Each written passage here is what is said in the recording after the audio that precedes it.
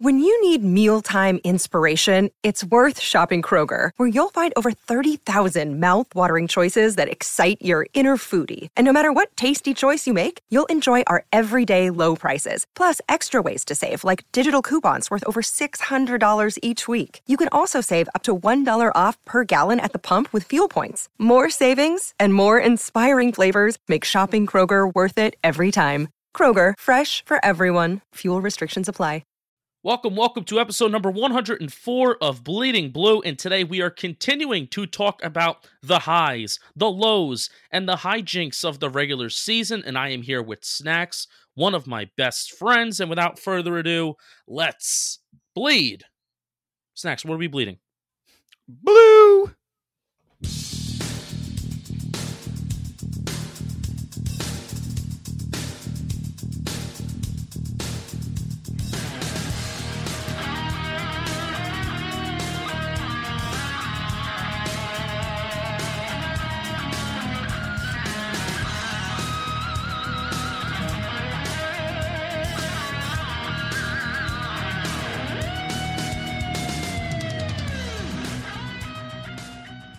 Hello and yes, and welcome to Bleeding Blue. This is a podcast on the New York Football Giants, particularly looking at Giants history. We only do Giants history. That's like our new thing. My name is Justin Pennick, and I'm coming to you with Nikki Snacks. I am in New Jersey. Snacks, where are you? You were just in Staten Island. I'm very sorry that you had to go out there. It's not a great place. No, it's not the ideal place to go, and it's even less ideal of a place to be when your car breaks down. So that's a good thing. Oof. Other than that, you're okay. I'm okay. I'm home. I'm back in the wonderful North Jersey. Taylor ham. It's not pork roll. North Jersey. There's no such thing as Central Jersey. It's North and South. This is the greatest state in the world. I'm very happy to be home. I'm very happy to be here, and I'm doing fantastic. I also just want to say something, if you don't mind. Please. I want to apologize for the onslaught of curse words that were said in last week's podcast. I have a sailor's mouth, and when we're talking Giants football, especially things I care so deeply about, and players I care so deeply about, like an Osi Umenyiora type, I tend to get a little off the rails. So if anybody's ears were bleeding, pun intended, I apologize, and I will do my best. I'm not promising, but I will do my best to keep the curse words to a minimum. And definitely no cocksuckers. I won't say that. that.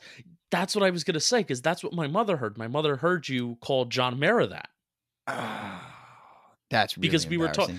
I was showing her the soundbite of us talking about how we both have club feet.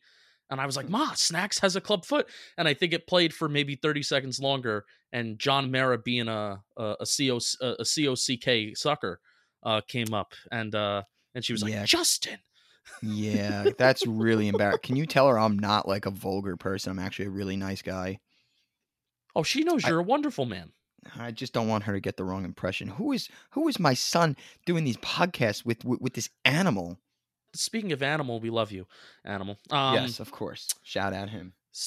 Yeah, shout out Animal. I want to do some housekeeping things, Snacks, so you apologize for your vulgar mouth. But I also want to do some housekeeping to kind of just have a nice little start of flow to the show instead of just, solely screwing around. Please leave a 5-star rating in the Apple Podcast app if you've been enjoying the new rebranded Bleeding Blue that we've been doing for a few weeks now. It's been a lot of fun. I'm happy and I'm proud of ourselves that we've been doing one episode a week of new and exciting content in different episode formats. We'll do a little bit more of If These Walls Could Talk. We're actually, I want to say maybe we're about halfway through the book. Yeah, there's about 200 pages and we're almost 100 pages through. So we're almost halfway through the book. We may take a break, go to a different format. I know we all thought of some different format of episodes where it's not just reading books, even though this has been a lot of fun and I kind of don't want to stop. So there's that. It has been a lot of fun. Yeah, if you're enjoying Bleeding Blue, please consider leaving a 5-star rating on the Apple Podcast app. It's the best way you can support us. Even if you have left one in the past, please leave another one and refresh your rating because we're a different podcast now. And all those ratings are from 2019 and possibly even 2018. This podcast has been going on for 2 years, believe it or not, which is crazy. But please leave another one, refresh your rating, have it reflect 2020 and reflect what we're doing. I would really, really appreciate that. If you are a first-time listener, this is a show about Giants history. Thank you to everyone who has been listening. And what we're going to be talking about today is, now, Snacks, I said this last week, that we were going to be talking about all these things last week. So instead of saying what we're going to be talking about today, let me frame it as what I think we're going to be talking about today. That's probably a really good idea. Yeah. Because last week we only talked about two things. We talked about LeSean McCoy versus Osi Umenyiora, and was that feud of Happy Mother's Day, LeSean McCoy, was that corny? A lot of people said no. We got some DMs and we got some feedback. We had some nice little side conversations about that, which is nice. I say yes. I thought it was corny, but I think I'm in the minority with that. And we also talked about the snowball game of 1995, the Week 17 Chargers-Giants matchups. And it was even fun to have those conversations on Twitter, too. Where it was like, yeah, I was actually at this game. And this is what happened. I think somebody commented from like Section 300 and was like, oh, we had a ball. We had a blast. Because they're not getting hit with anything.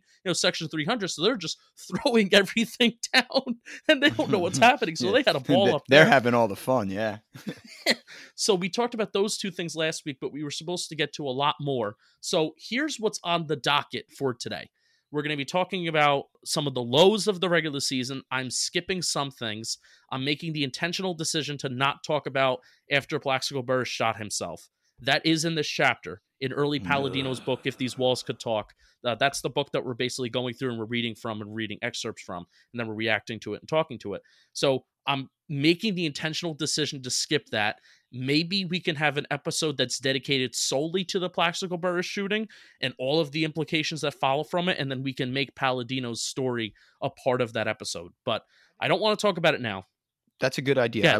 I think I like having that as its own episode because, listen, you know how I remember exactly where I was, what was going on in my life when I got the news Plaxico Burress shot himself. It's one of those moments where there were a few in U.S. history where you know exactly where you were and everything about that day. That Burress incident, I will never forget or forgive. So it should be its own episode. Yeah, it's actually kind of crazy, not to get too into it, but as I was reading Palladino, there have been some teammates that have never spoken to Burress after that. Don't blame them. I'm thinking Eli Manning and Plaxico Burress have talked since then, but there were teammates that didn't even visit him while he was in prison. Well, he was very upset about that. Tom Coughlin never either. When he came out, I remember when he signed with the Jets, he was always like, I would never go back to the Giants. They never visit me in prison. Hey, Burress, no offense, buddy. Shut the fuck up. Yeah. Just shut the fuck up. You derailed a back-to-back championship season. But again, let's save that for another time. So that's a story that's within this chapter. We're going to talk about some lows. We're going to talk about the highs of the regular season and also the pranks and the hijinks of the regular season. So hopefully we're going to fit more stories into this episode rather than last episode. There were 2 long stories that we spent, so we'll fit some fun stuff into this episode. So Snacks, are you ready? We're going to first go back to 1999 and another Michael Strahan being kind of crazy and being kind of wild here. But this is like a pretty packed full story in 1999. You ready to rock and roll? Ready to rock and roll, baby. 99, right. Yankees second World Series in a row? Yeah. Okay, Go ahead. Ready to go. From November 29th through December 5th, the lives of 5 team members would change. Collins, Toomer, and quarterback coach Sean Payton for the better, and Fassel and Strahan for the worse. The worse came first. Only a month after Strahan had made his interception return for a touchdown in overtime against Philadelphia, the team's playoff hopes had almost vanished. The Giants lost 3 straight, and Fassel, dealing with the loss of his mother, had put out an edict that team leader Armstead piped down about criticizing the struggling offense. That Monday, the day Fassel flew to Anaheim, California for his mother's funeral, Strahan decided that he'd had enough of that. The morning started off in surreal fashion. Strahan, regarded as the heart of the team, to Armstead's soul, came off as uncaring about his team's fall to 5-6 with the previous day's setback against Arizona. I'm not concerned about anything, Strahan said. It's not life and death. I've got a wife and 3 dogs at home. If we win, great. If we don't, I've got to deal with it. Put it aside, man. Smile. Be happy. By the afternoon, the defensive end's nonchalance had turned to outright anger. In an impromptu, unannounced 80-minute rant in the Giants Stadium press room, Strahan proceeded to rip his absent and grieving coach about muzzling Armstead and, by extension, himself. You can't be a leader unless you can comment on the whole spectrum, Strahan said, and we can't comment on the whole spectrum of this team. There's no leader right now. You have a guy, Armstead, who's a leader and a lion, and you tell the lion to stop roaring? The lion's going to be quiet, period. He ain't just going to be the same lion in that den, and the locker room is the den. So first of all, we'll break down this quote first. I'm not concerned about anything, and this is coming after a loss. Now, the team is 5-6. Now, honestly, Snacks, it really doesn't matter what the team's record is. I'm not concerned about anything, Strahan said. It's not life and death. I've got a wife and 3 dogs at home. If we win, great. If we don't, I've got to deal with it. Put it aside, man. Smile, be happy. In New York, you don't say that and not get ripped to shreds. No, you don't, and as he should. And wait a minute. This listen, I love doing this because a lot of these stories you hear for the first time when you read them. He said this as Fassel was in Anaheim? Yeah, particularly, I guess smile, be happy. I can imagine him saying it's not life and death had something to do with his coach's mother dying. But then the 80-minute rant. Man. How tone deaf can you be? Yeah. I'm sorry. Strahan, him and Eli are the 2 guys that I adore and love the most from as a Giant fan, but I mean, your coach's mom just died. Don't you think there's a better way to handle a situation no matter how angry you are? And, rightfully so, maybe Fassel shouldn't have came out and said to shut Jesse Armstead's mouth. But, dude, you cannot be that tone deaf. So this is, I guess, based off of the 2000 season, your observations of Fassel. Well, even after that, too. After the 2000 season, because that's when you really started to follow. Yes, 2000 was my first year. Yeah, and we've talked about on the show the differences between Fassel and Coughlin and why the Giants, kind of made the right decision to go from totally one end of the spectrum to the other with the disciplinarian in Coughlin, because it was these guys like Shockey, Strahan, Tiki that just didn't seem to have a cap and seemed very tone deaf as to being leaders in the locker room and their mouths, like, just to put it frankly. So yeah. I'm guessing Strahan, is he kind of right? Is he taking things too far? Because what basically that defense was commenting on the offense's inconsistency that season, and they were pretty inconsistent. Now they're talking after this Cardinals game. The Cardinals game, it was 14-3. That was the final score, and the team fell to 2-3. And they only scored 16 points against Philadelphia, 14 points against the Patriots, 21 points against Washington, but they scored 50 against them. And they won week 1, scoring 17 points. Defense forced 5 turnovers week 1 against the Buccaneers, and they only won by 4 points. So the offense was struggling. So this is like my kind of like, do you get like where I'm coming from with, is Strahan being a little crazy here, or is he kind of like in line? All right, well, I will say this. I can understand where he's coming from, but I think it's a little crazy. I don't think that with a grieving coach and whatnot, you should be calling him out. I think that is, to me, that's wrong. And I get his message and trying to be a leader and trying to rally his troops and all this like that, but I think there's a better time and place for it. Maybe when his coach comes back to the facility and he's done grieving and everything, but whether he agrees with Fassel or not, clearly he doesn't. I don't think that was the right avenue and the right thing to do. An 80-minute onslaught? Come on. That's a little much. I know Strahan's outspoken, and he's annoyed that they're 5-6. I get it, but they're not 5-9. Like, there's still plenty of season and still time to get this going. So why not keep that in-house? Because when you spill things out to the media, it only gets worse. So to me, I think that was a little crazy and not my favorite Strahan move. Yeah, and I think Palladino is writing based off of Strahan is more or less frustrated with multiple years of inconsistent offensive play, and this goes back to Brown, Kent Graham, Danny Cannell, for sure. And because this is the only 2 starting quarterbacks of this season were Danny Cannell and Kerry Collins, but after Phil Simms, until Kerry Collins, there was really no consistent kind of starter there for the Giants. And what I really don't get from Strahan is you can't be a leader unless you comment on the whole spectrum. Well, when has a defensive player or an offensive player ever commenting on the other side of the football? When has that ever gone well? It's never gone well. I don't think I could name one time. Never. Literally never. And I to me, that's just, it's not the way to do it. If you want to have a players only meeting and call out the offense there, fine. Right. You know what? I don't think that's such a bad thing. You know, fire their ass up. But if the time to do an only players meeting was when literally the head coach was out of town, was not there, as leaders that would have been the perfect time. You could have done it. You don't do it to the New York, New Jersey media. That's a recipe for disaster. You could literally lose as a leader like Strahan was. You could lose the trust of your teammates. You're going to sit there and tell me those guys on offense like that? Come on. Yeah, when earlier that day you said it's not life and death. Right, exactly. It's contradicting. Just not good. Not my favorite Strahan moment, I can tell you that. So Strahan also noted that the mental strain of watching the offense fail time and time again, year after year, again under Brown, Graham, and Cannell. It's frustrating when you've been here for seven.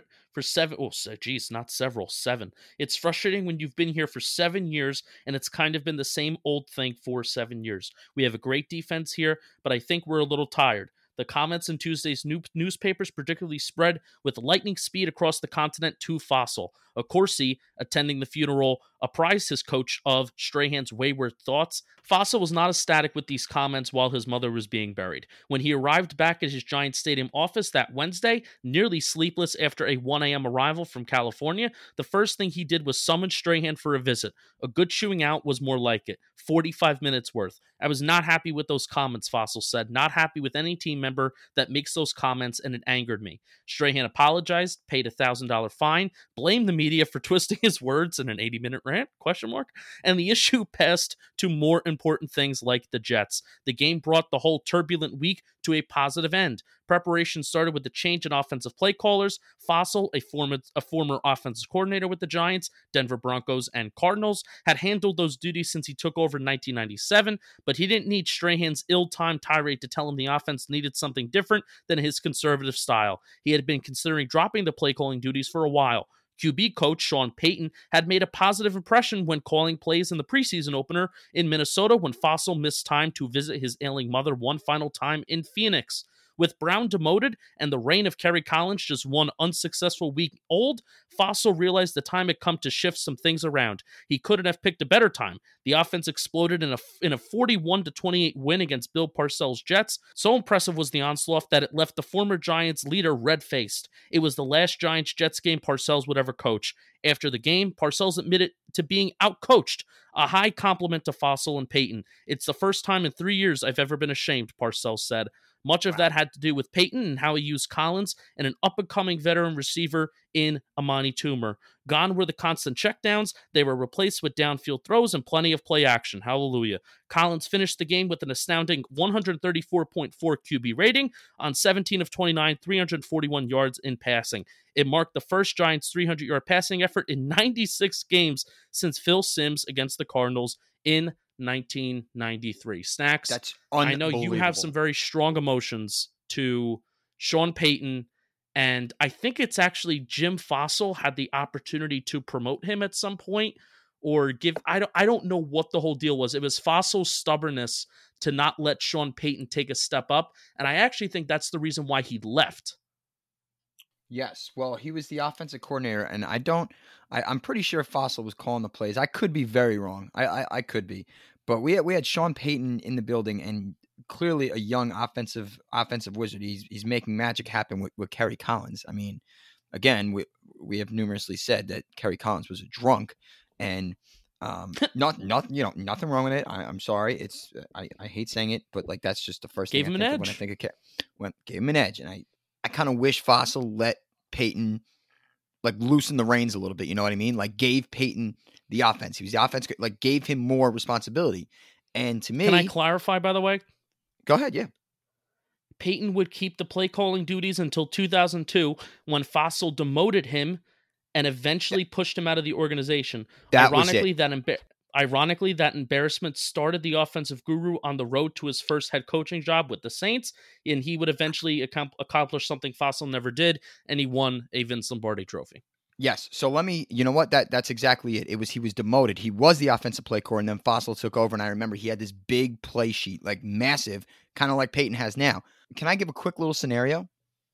You know how we've talked about before, where like Parcells and Belichick were in the building at the same time, and Parcells like abruptly stepped down after Belichick had taken the Browns job, and that should have been Belichick's job, and we missed out on Bill Belichick. What if Fassel isn't disrespecting Peyton the way he did? Peyton stays. Fassel got fired in 2003. That's a year later. Does Peyton become the head coach? We don't get Tom Coughlin, but we still get one hell of a head coach who's clearly based off of precedence. Right? If the Maras were willing. Now, also, these were different Maras. Well, Wellington was still alive, yes, yeah. and Mr. Bob Tisch, yeah, absolutely. But they did it with McAdoo. That's my whole point. But again, those were different Maras, so they may have wanted to just clean house totally. I think Coughlin was their guy, and they after 2003 they needed a complete overhaul and somebody with discipline, like we talked about last week. Somebody with hard-nosed, disciplined football that's not going to take shit from anybody. So I think in the end, Coughlin probably is in there. But it's kind of a funny situation to think about that. If Sean Payton is respected more by Jim Fassel, he could have very well been our next head coach. And that could have been Sean Payton and Eli Manning. Oh, wow. And I tell you, I mean, Coughlin and Eli went together like, lamb and tuna fish. But could you imagine what Payton could have done with Eli? Revisionist history, hindsight's 20/20. Yeah, but especially when thinking about Eli got a lot of flack, and rightfully deservedly so at times. Part of what I was reading in that Plaxico story about, how he shot himself, is that Plaxico did not show up to workouts, even mandatory workouts, like mandatory off-season workouts and trainings and OTAs and whatnot. He never practiced. And now, granted, he was hurt during that 2007 season, but he rarely ever practiced. And there have been teammates like Amani Toomer, and this will segue us into our next story. There have been teammates like Amani Toomer who have criticized guys like Jeremy Shockey for impeding Eli Manning's development. I don't exactly know why, but teammates have come out and said that there have been certain players and skill position players that were impeding on Eli Manning's success and development as a player. So I'm imagining that process of Eli Manning, the maturity of Eli Manning, is accelerated with Sean Payton. But like you said, hindsight's 20/20. Hindsight's 20/20, right? And we don't, Sean Payton had Drew Brees come to him with the Saints when Drew Brees was already a proven good quarterback. I don't think he was great yet, but he made Drew Brees great. So I just, I guess I got to wonder. And there were definitely, listen, between Barber's ego, Shockey's ego, and Burris's ego, how Eli made it out of there alive, let alone win a Super Bowl in 2007. Pretty damn impressive. And I think that does speak volumes to Tom Coughlin. So obviously we can't sit here and say, I wish Sean Payton was still with the organization to be the next head coach because, Coughlin brought us 2 rings and any fan base will take 2 rings over anything. So you giving Kevin Gilbride any credit here, Snacks? To be honest, you gotta. How can you not? Wow. Listen, come on. Eli was a gunslinger. Never thought I would hear you say it. Yeah, me neither. Eli was a gunslinger, right? He was a gunslinger. He loved to throw the ball down the field. Gilbride's offense was to throw the ball down the field outside of 3rd and 7 draws every single goddamn third down. But you got to give Gilbride some credit. I think you'd be remiss not to. As much as I didn't like him, he had that old school offensive way to him. But listen, Eli thrived under him. So how do you not give him any credit? You got to. Yeah. All right, so this next story is going to transition us to tittering tweeters. The Twitter world did not exist when Jeremy Shockey came into the NFL in 2002, but by 2012, the innermost thoughts of teammates, ex-teammates, opponents, friends, and enemies were being spread all around the internet in 140-character chunks. When Shockey was making noises about wanting to play for the Giants again after floating between the Saints and the Panthers, Toomer told his followers why that should never happen. Bad teammate, Toomer tweeted, worst person. That triggered a vicious Twitter war between the two, with Shockey bringing up Toomer's 2007 divorce. Amani Toomer on Jeremy Shockey, bad teammate. Haha, Shockey retorted. Well, he was the lazy one who broke my leg, which I have a question about that. Did Jeremy Shockey break his leg against Washington? I believe it was a Week 14 game in 2007. Was it Toomer that broke his leg? Question mark. It was. So Toomer fell on it somehow? I don't remember the play exactly. I kind of just scratched my head when you said that. But it was so I guess Shockey's implying that it was like teammate, maybe like one of those teammate things? action. Yeah. Yeah. Oh yeah. Wow. I'm sure he did that on purpose. Yeah. Well, he was the lazy one who broke my leg, Shockey retorted. Remember when his ex-wife divorced him and he urinated on her clothes? I guess he's the good person.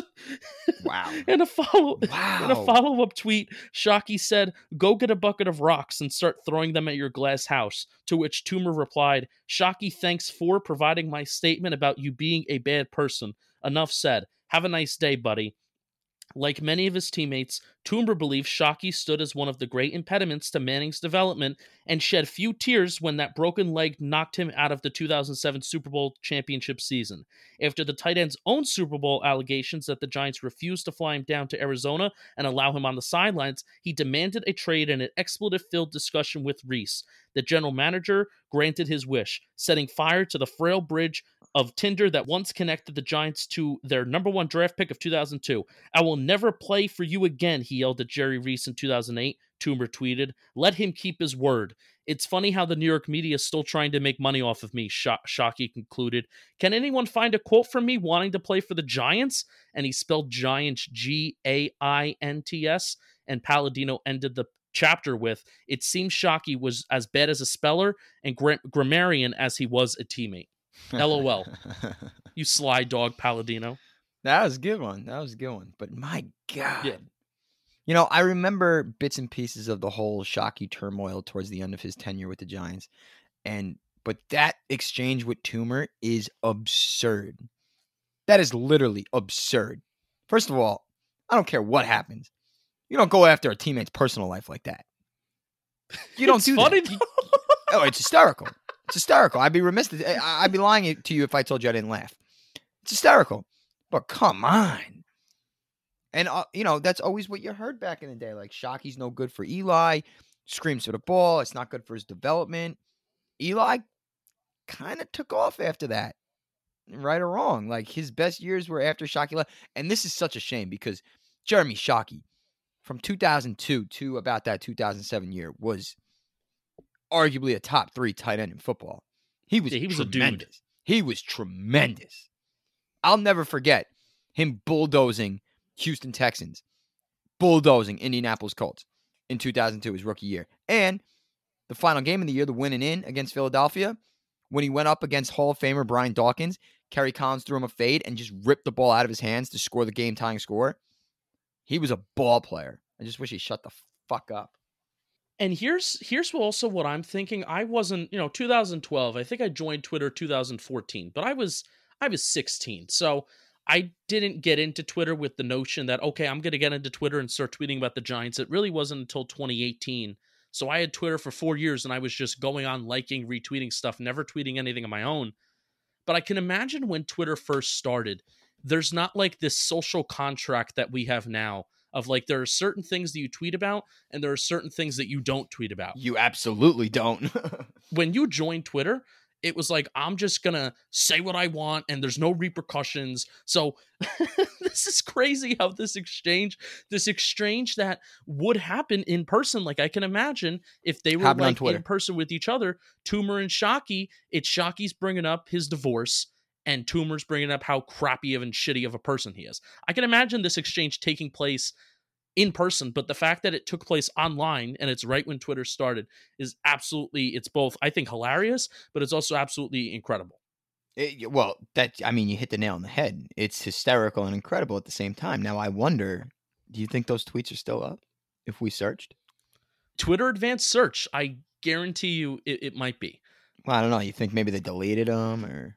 You never know. I can imagine Amani Toomer's kind of a hothead. He recently came out and said, like, the Giants made a mistake about trading Beckham, which is kind of like a wild take, but some people may agree with it. Now, Toomer at one point was working for the organization with, like, broadcasting. He must not be anymore if he's saying things like this. No, because if you're working for the Giants as a broadcaster, like, within the Giants, all you have to say is that the Beckham trade was good. Carl Banks definitely disagrees with the trade, and he refuses to comment on it. So, sorry, Carl. But Paul Dottino will personally... Oh, God in heaven. Cut you with a knife. He will drive to your house and cut you with a knife if you criticize the Giants. Dude, it's unbearable. Like, I like P. Dot. Like, he definitely seems like a nice guy in person.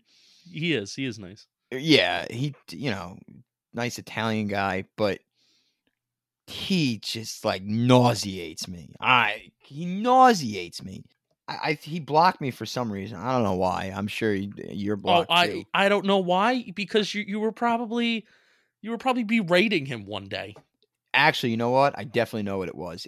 I think it was week 4 or no, week 5, the Minnesota game, right? Yeah, week 5. Oh boy, you talked about it last week. You cried after that game.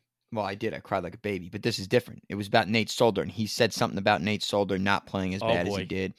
And there was like 3 tweets in a row. I'm like, are you like kidding me? Like, bias aside, we all know how bad he is. Just don't say anything. Like, I know you can't talk bad about the team. Why are you going after Paul? You know he's not going to be like, oh, you know what, Snacks, you're right. Nate Solder actually is kind of bad. You knew he wasn't going to do that. Like I said last week, I was crying. I thought that was the game. I thought that was a statement game. And I talked you into it. It's your fault. I'm the best. It's your fault. I know I said it last week, but that is all. I got into a massive fight with my girlfriend. I know I told you. I'm the best. All because of you. You do Viagra too? You're such an asshole.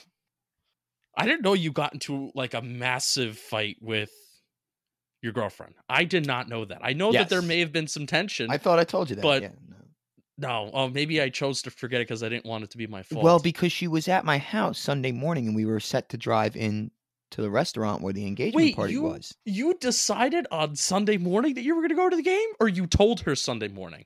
Well, I decided Saturday night. I told her Sunday morning. Oh, wait, okay, yeah, I do remember texting you Saturday night. You convinced me, and I was like, you know what? We literally could be in first place if we win this game. I don't care if it's week 5, but the way Daniel Jones has played the first two weeks of his career, I'm in. I'm ready to go. It had very 2015 Sunday Night Football. San Francisco 49ers vibes, where we started 0-2, we won the next 2, and now the San Francisco 49ers at that time were no near the team that the Minnesota Vikings were, but both teams were kind of railing at certain points, and then we won that 2015 game, that Week 5 game, Sunday Night Football, Larry Donnell, helmet catch 2.0, we took the division lead, and I walked out of that game just feeling so wonderful about life. And it was the exact opposite, and you cried. But you're together. You're together with your girlfriend, so it's fine. Everything's fine, and whatever. Right. I don't want to talk about that because I was in deep shit because of you. Anyway, by the way, one of the few times MetLife Stadium's ever been loud was when Larry Donnell caught that ball. That place was erupted. Mayhem. Yeah. I hate that fucking stadium. Go ahead. So we're moving on to locker room hijinks. We have 2 little stories about locker room hijinks and pranks and stuff like that. Locker room pranks usually affect only the prankees, but Rich Seubert, a guard who delighted in getting under everyone's skin, remembered one 2008 training camp joke that created some collateral casualties well after the fact. Some of the rookies weren't behaving too well, he said, so a bunch of us went to Walmart and bought those super soakers, the big water guns, only we didn't fill them with water, we peed in them. Then we sprayed the rookies with them, and they weren't too happy about that. But the story didn't end there. Somehow Seubert said the empty but unclean water guns wound up in the trunk of punter Jeff Feagles' car, where they stayed until the end of the season. Ugh. That's awful. Like 3 months later, Feig's kids got a hold of them, and they filled them up, and they started squirting each other, just having a good old time, Seubert said, and they come in the house, and they just smelled horrible. Feagles realized then what happened. All right, so I'll stop there. Jeff Feagles, buddy, I know Jeff Feagles isn't the sharpest knife in the drawer based off of, if you ever listen to Big Blue Kickoff Live, John Schmelk obviously knows that Jeff Feagles just isn't very smart and he just has to sit there and get through every single day. But Jeff Feagles, buddy, I mean, even if piss is in water guns, you got to still freaking smell it. How do you not? I'm like, oh my God. To me, that just makes no sense. He must have driven a sedan. I guess. It's probably the only explanation. Oh my! But then you don't. What do you not go anywhere and you don't have to open your trunk? Yeah, that's another thing. Like, doesn't he have kids at that point? Isn't he putting like stuff in the trunk or something?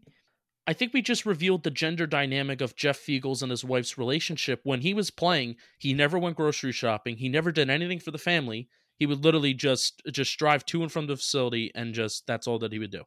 We just revealed the gender dynamic of him and of his relationship. Jeff Feagles, terrific punter, terrible father, terrible husband. I'm kidding.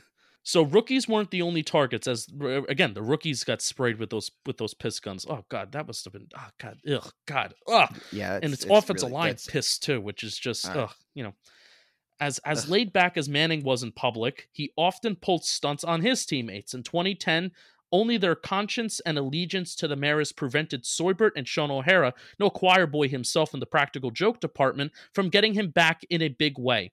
Quote, "We were going to put a live turkey in his meeting room," Seubert said. "This guy was selling live turkeys around Thanksgiving, and we were going to let it loose in the room." I'm guessing the quarterback room. It would have pooped all over the place and made a real mess. So we get this thing, and I've got it in a dog crate in my house for like 2 weeks. We didn't do it because we'd moved into our new Timex Performance Center by then, and we didn't think Mr. Mara would like it if we dirtied up the new place. I wound up giving it to a friend, and the turkey lived for like 6 more years. He only wished the prank Manning and backup Tim Hasselbeck pulled on him in 2005 was as easy to clean up as turkey droppings. They smeared Vaseline on his truck windshield, and he said, "You can't wash it off. You got to scrape it off with the credit card. I think that thing still has streaks from that." Which, if somebody, Snacks, if you ever want to pull a prank on me and you're thinking about putting Vaseline on my car window, you know how you told me last week that you're going to get your father's machete and kill me? Yes, I said that. I will get your father's machete and I will kill you. Really? Yeah. Do you think you have any idea of its whereabouts? Oh, I will drive up to Bergen County and I will find it. I will take Nick Ercolano, an animal hostage, and I will force them to tell me where your father lives, and then I will kill you if you ever put Vaseline on my car window. I will tell you, Justin, I like you enough. I'm not going to do that. There's a lot of people I don't like that I would do it to, but I won't do it to you. And it's actually pretty funny that the Vaseline thing, because just, again, real quick, some of these stories like bring up like old memories and whatnot. When we were in high school, senior year, the football players, like our football players and then the cheerleaders, we went back and forth like tormenting each other's cars. We did the saran wrap, flour, everything like that. But it was always kind of an easy like get off. Vaseline sounds abysmal. Ugh. Abysmal. That's like a week-long project. If it sits in heat. Yeah, oh, yeah. You're screwed. Oh. I wonder how the parking works at the Giants facility, at like the Timex facility, because there's not, I'm trying to think if there's any trees that might provide any kind of cover.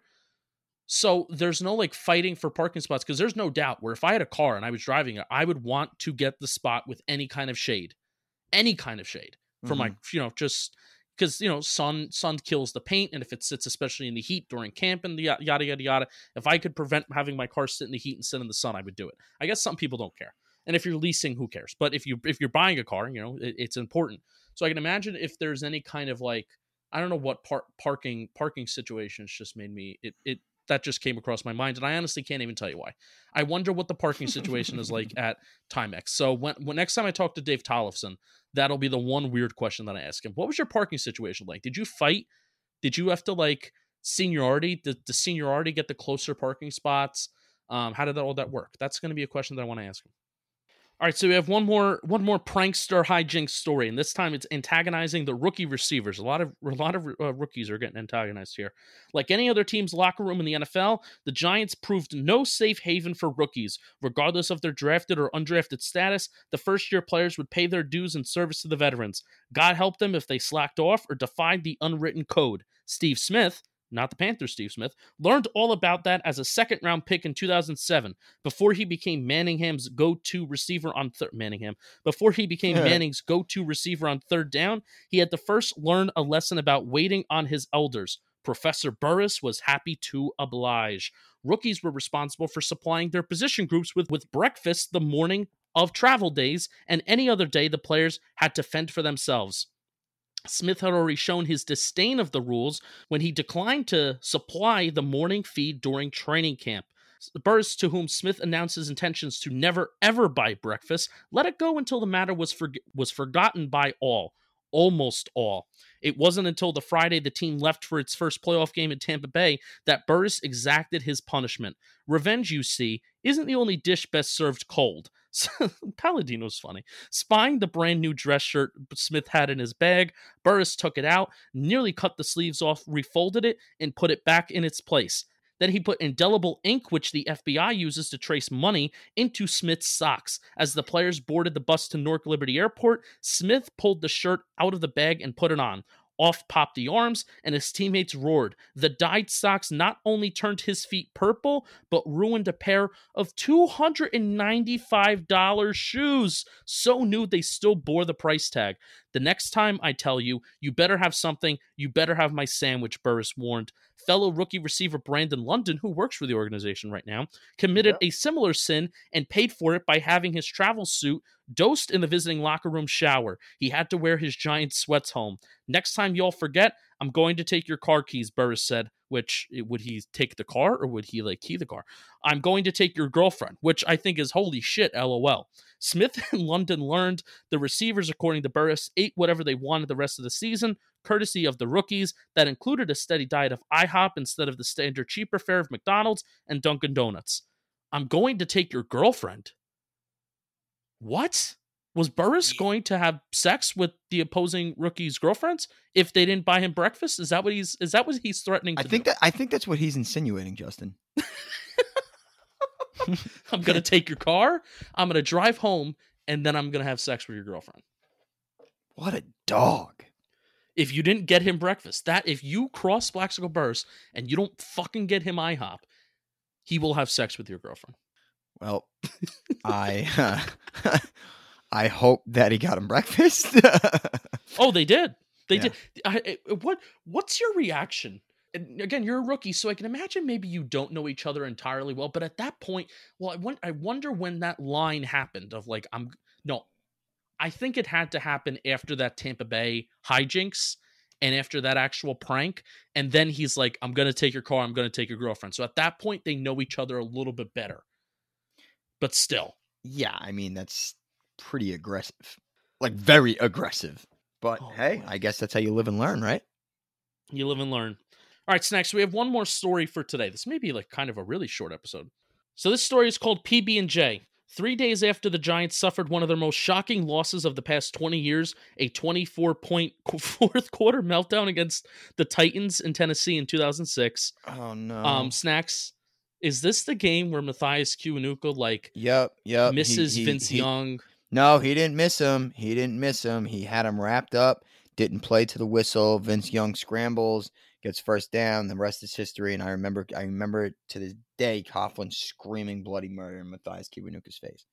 That was gut-wrenching. I honestly, I might log off. That was such a gut-wrenching loss. Was that Sunday Night Football or Thursday? No. It was a primetime game. 4 o'clock game. Why do I feel like it was on NBC? No way. That was not a Sunday Night Football game. I could promise. I'm looking this up right now. Look it up. I promise you. I'll go to my grave saying that's not a Sunday night game. I'll bet everything it was 4:15 game. I remember I kind of remember watching it in my hot tub at my old house. I'd rather not fucking talk about this game. November 26, 2006. Wow, you're right. It was 4:15. We were home? Am I good? We were away. No, we were away. Am I good or am I good? We were away. Am I good or am I good? Jeez. Remember the time? God. Yeah, I'm a psycho, Justin. Well, I guess I was in my hot tub because then by, 6 o'clock, 7 o'clock. Yeah. Okay. All right. So I remember where I was.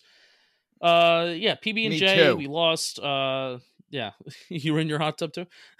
No, but I remember where I was. Oh. Sorry. Go ahead. I'm sure you would have rather been in a hot tub. I'd rather been in the fucking graveyard, but go ahead. Yeah, I was going to say I'd rather be in the ground. Good. I'm glad we were thinking the same thing. So Always. A couple days after that meltdown in Tennessee in 2006, Michael Strahan had a nuclear explosion. Surprise, surprise. Or maybe call it a dirty bomb. Peanut butter and jelly can make quite a mess in the wrong hands or mouth. Strahan had called out wide receiver Plaxico Burris in a radio interview that Monday morning for allegedly giving up on tackling Adam Pac-Man Jones. What a piece of crap that man is. On Manning's first of 2 interceptions. It's a shame, he said. You can't give up. You can't quit because you're not quitting on yourself. You're quitting on everybody. I don't quite understand what his lack of motivation is in those types of situations. Again, Michael Strahan just loves to comment on the offense. The comments went right at Burris's pride and on-field work ethic. What made it worse is that he and Strahan, whose locker was just a few feet diagonally from the 6'5" receiver, had become good friends. But Strahan's comments threatened that bond. The two eventually settled their differences, with Burris calmly telling Strahan that if he had something to tell him, he could just as easily walk the 10 feet to his locker and said it. Strahan apologized and said his words didn't come out the way he intended. The player crisis settled down, but not before Strahan brought a beef with the media, particularly with ESPN's Kelly Naqvi. Do you know who that is? Naqvi? It's N-A-Q-I? No. Okay. Probably doesn't work there anymore. Who was sent down specifically to question Strahan about the flap. Strahan initially rebuffed the reporter's question, but coming back from the lunchroom with the peanut butter and jelly sandwich in hand, he consented to talk with the group of 15 or so media types. He called Naqvi to the front of the group. "Come here," he said, glowing and chewing a big bite of sandwich. "I want to see your face when you ask that question, the way you're going to ask it. I know you're going to ask it in a way that causes more division and more and in more of a negative way. Look a man in the eye before you try to kill him." Throughout his tirade, the PB&J sandwich swirled sloppily inside his mouth. Tiny bits flew out in front of his famously gapped pearly whites. "I'd read papers each day," he continued. "You know the difference between reading your newspapers now and 10 years ago? Now I know the garbage when I read it. 10 years ago, I didn't. It doesn't bother me because half of it is garbage. If you want to be negative, be negative. If you think it bothers me, I don't give a damn. I'm done talking. I'll see you guys tomorrow." For the rest of his career, Strahan ate either before or after he met with the media, never during. Palladino is so funny. He is very funny. And I hate to say this, but I didn't realize it was PB&J. I 100% remember that Tyrant. 100%. And I could just imagine the food coming out of his mouth. Right. I didn't remember what he was eating, but I remember the food in his mouth. You could see it. You could see him spitting. Oh my gosh, I am so stupid. Wow. You think there's video on it? Oh, has to be. I almost want to Google it. I'm giving you homework. Try to find it. Okay, I'll find it right now. Says that you haven't. I want to see your face when you ask me this question and the way you're going to ask it. I know you're going to ask it in a way that's just more of a division and more of a negative way than what it was. All right, so come here. I want to see your face. Please, part so I can see your face. If you are a responsible journalist and look me in the eye, ask me this question, please. The way that you want to ask it, come here. Look a man in the eye before you try to kill him or make up something. Look him in the eye. Plaxico says you haven't spoken with him about your comments on WFAN. Is that true? I haven't spoken to you about him. Have you spoken with him? I've spoken to Plaxico. I spoke to Plaxico in the team meeting as well. Did you do it before your comments or after? Lost us the game? No. You think interception by Eli lost us the game? No. You think a tackle by Kiwanuka lost us the game? No. Is that what I expressed to the team? Yes. Those things didn't lose us the game. But the fact of the matter is we're 6-5. We lost 3 games in a row. What do you want us to do? Put our heads down and go into a corner? We don't do that. We're men. We get back, we practice hard, we prepare to play to win. Don't prepare to come in and have someone who wants to take a comment and try to divide teammates in a way that it just disrupts this team, because we don't have that division here. So if you want to come here with the negative, you're coming to the wrong guy, because I'm not a negative guy. I don't kill my teammates. I'm a man, and I talk to my teammates. So if you're going to talk to me, don't stand in the back behind 10 other people. You come here and you look me in the eye. And when you look me in the eye and you ask me a question in the appropriate manner. If you're going to ask Plaxico about something, you ask him in the appropriate way, not the negative way as it seems like I'm attacking my teammate, because I don't do that. He says you haven't spoken with him since the FAN comments. Is that true? If I had spoken with him, I wouldn't tell you that I spoke to him. I'm glad ESPN is listening to WFAN. That's a good thing. We listen to each other around here and read each other's papers, I guess. Michael, because of the way the comments are being portrayed, however that is. It's being portrayed that way because that's the way you guys portray them. We've lost 3 games in a row. You're not going to do anything positive. That's not how you guys operate. You don't sell papers by being positive, okay? You just don't, especially when teams lost 3 games in a row. You don't sell paper by being positive. I read papers. I read papers every day. I read you guys every day. And you know the difference between me reading your papers now and me reading your papers 10 years ago is that now I know when I read it. 10 years ago, I didn't know when I read it. So now I can read your papers. It doesn't bother me because half is garbage. The only thing that bothers me is the fact that you mislead people outside this locker room when you guys spend more time with us than we damn near spend with ourselves sometimes. Michael, these are your words. I'm done because I have a 12 o'clock meeting because we have the Cowboys this week. I appreciate it. If you're going to be negative, be negative. If you think that it bothers me, I can give a damn what you write. I can give a damn what tone you take. I'm done talking. There we go. I'll see you guys tomorrow when I talk on Thursday. I came out here just for you. There you go. Michael, these were your words, though. And my words are, I'm done talking to you. That is such an all-time rant. Yeah. All-time rant. I remember it exactly. And I didn't realize the peanut butter and jelly. He's got it in his hand. He's eating it when he starts. And it's him going back and forth with the media. Literally, like, they're saying Plexico said he didn't talk to you. And Michael's like, I wouldn't tell you if I talked to Plexico. And he had a very strong lisp back in the day. I feel like he doesn't have that anymore. Like, his lisp is really strong. Maybe, I guess, because he's chewing or whatnot. But you could see the anger in his eyes. Like, he's like pointing his neck out, like the Hunchback of Notre Dame, getting in these people's faces. Oh. Wow, this is fun. I can't wait till you watch it. It's tremendous. Look a man in the eye before you try to kill him. Dude, this is how you handle the media. This is how you shut them up. All right, Snacks. I think that's going to do it. Excellent. Good way to end it with Strahan's little rant there, some snippets of it and your thoughts. But also what I want to play, and I'm surprised Palladino doesn't talk about this. Maybe it's talked about a little bit later, but my favorite Eli Manning prank is how quickly and easily he can change the language on phones. In the phone, yep. From like English to Japanese or Chinese or something like that. So I have that soundbite. Do you have any final thoughts for the people of the world before we play some Eli Manning and before we play this soundbite? No, not many thoughts. Just these memories and these little tidbits of these Giants players that we all love and worship as fans are absolutely fantastic to get a better insight on what went on. That's why this book is so much fun to read. So thank you, Justin, for bringing it about. And thank you for listening. And like Justin said, leave another comment and refresh your rating. How about it, huh? How about it? How about you do it? How about you do it? I love yous. Thank you. How about it? So your final thing about Anthony? Oh, always. Anthony. Ant, we love you. Always. Every single episode dedicated to you. I promise that. Did I not? Yes, you did. Anthony, we love you. I hope you like this episode. And I know that Strahan wasn't a right tackle or a left tackle that you have to debate about who's going to start, but he was a pretty good Giant. So we love you and keep looking down at us and keep making our podcast great because we try to make you proud. We love you, buddy. Here's Eli Manning. This question is mainly for Manning. I just want to know how I can change my default on my phone to Chinese. I didn't catch that question. She asked how to change her default on her phone to Chinese. Kind of one of my pranks. I guess it's kind of hit the airways. Is that anytime someone might give me their picture, their phone, and say, hey, can you take a picture of me or can we get a selfie? If you give me like 4 seconds, I can change your phone into a different language. And a lot of times it's Chinese or I assume it's Chinese, just because it's symbol. You have no idea how to get it back. Like it's not like, there you go. Can you do it? Oh, you want me to do it? Yeah. You can even do it one-handed, too.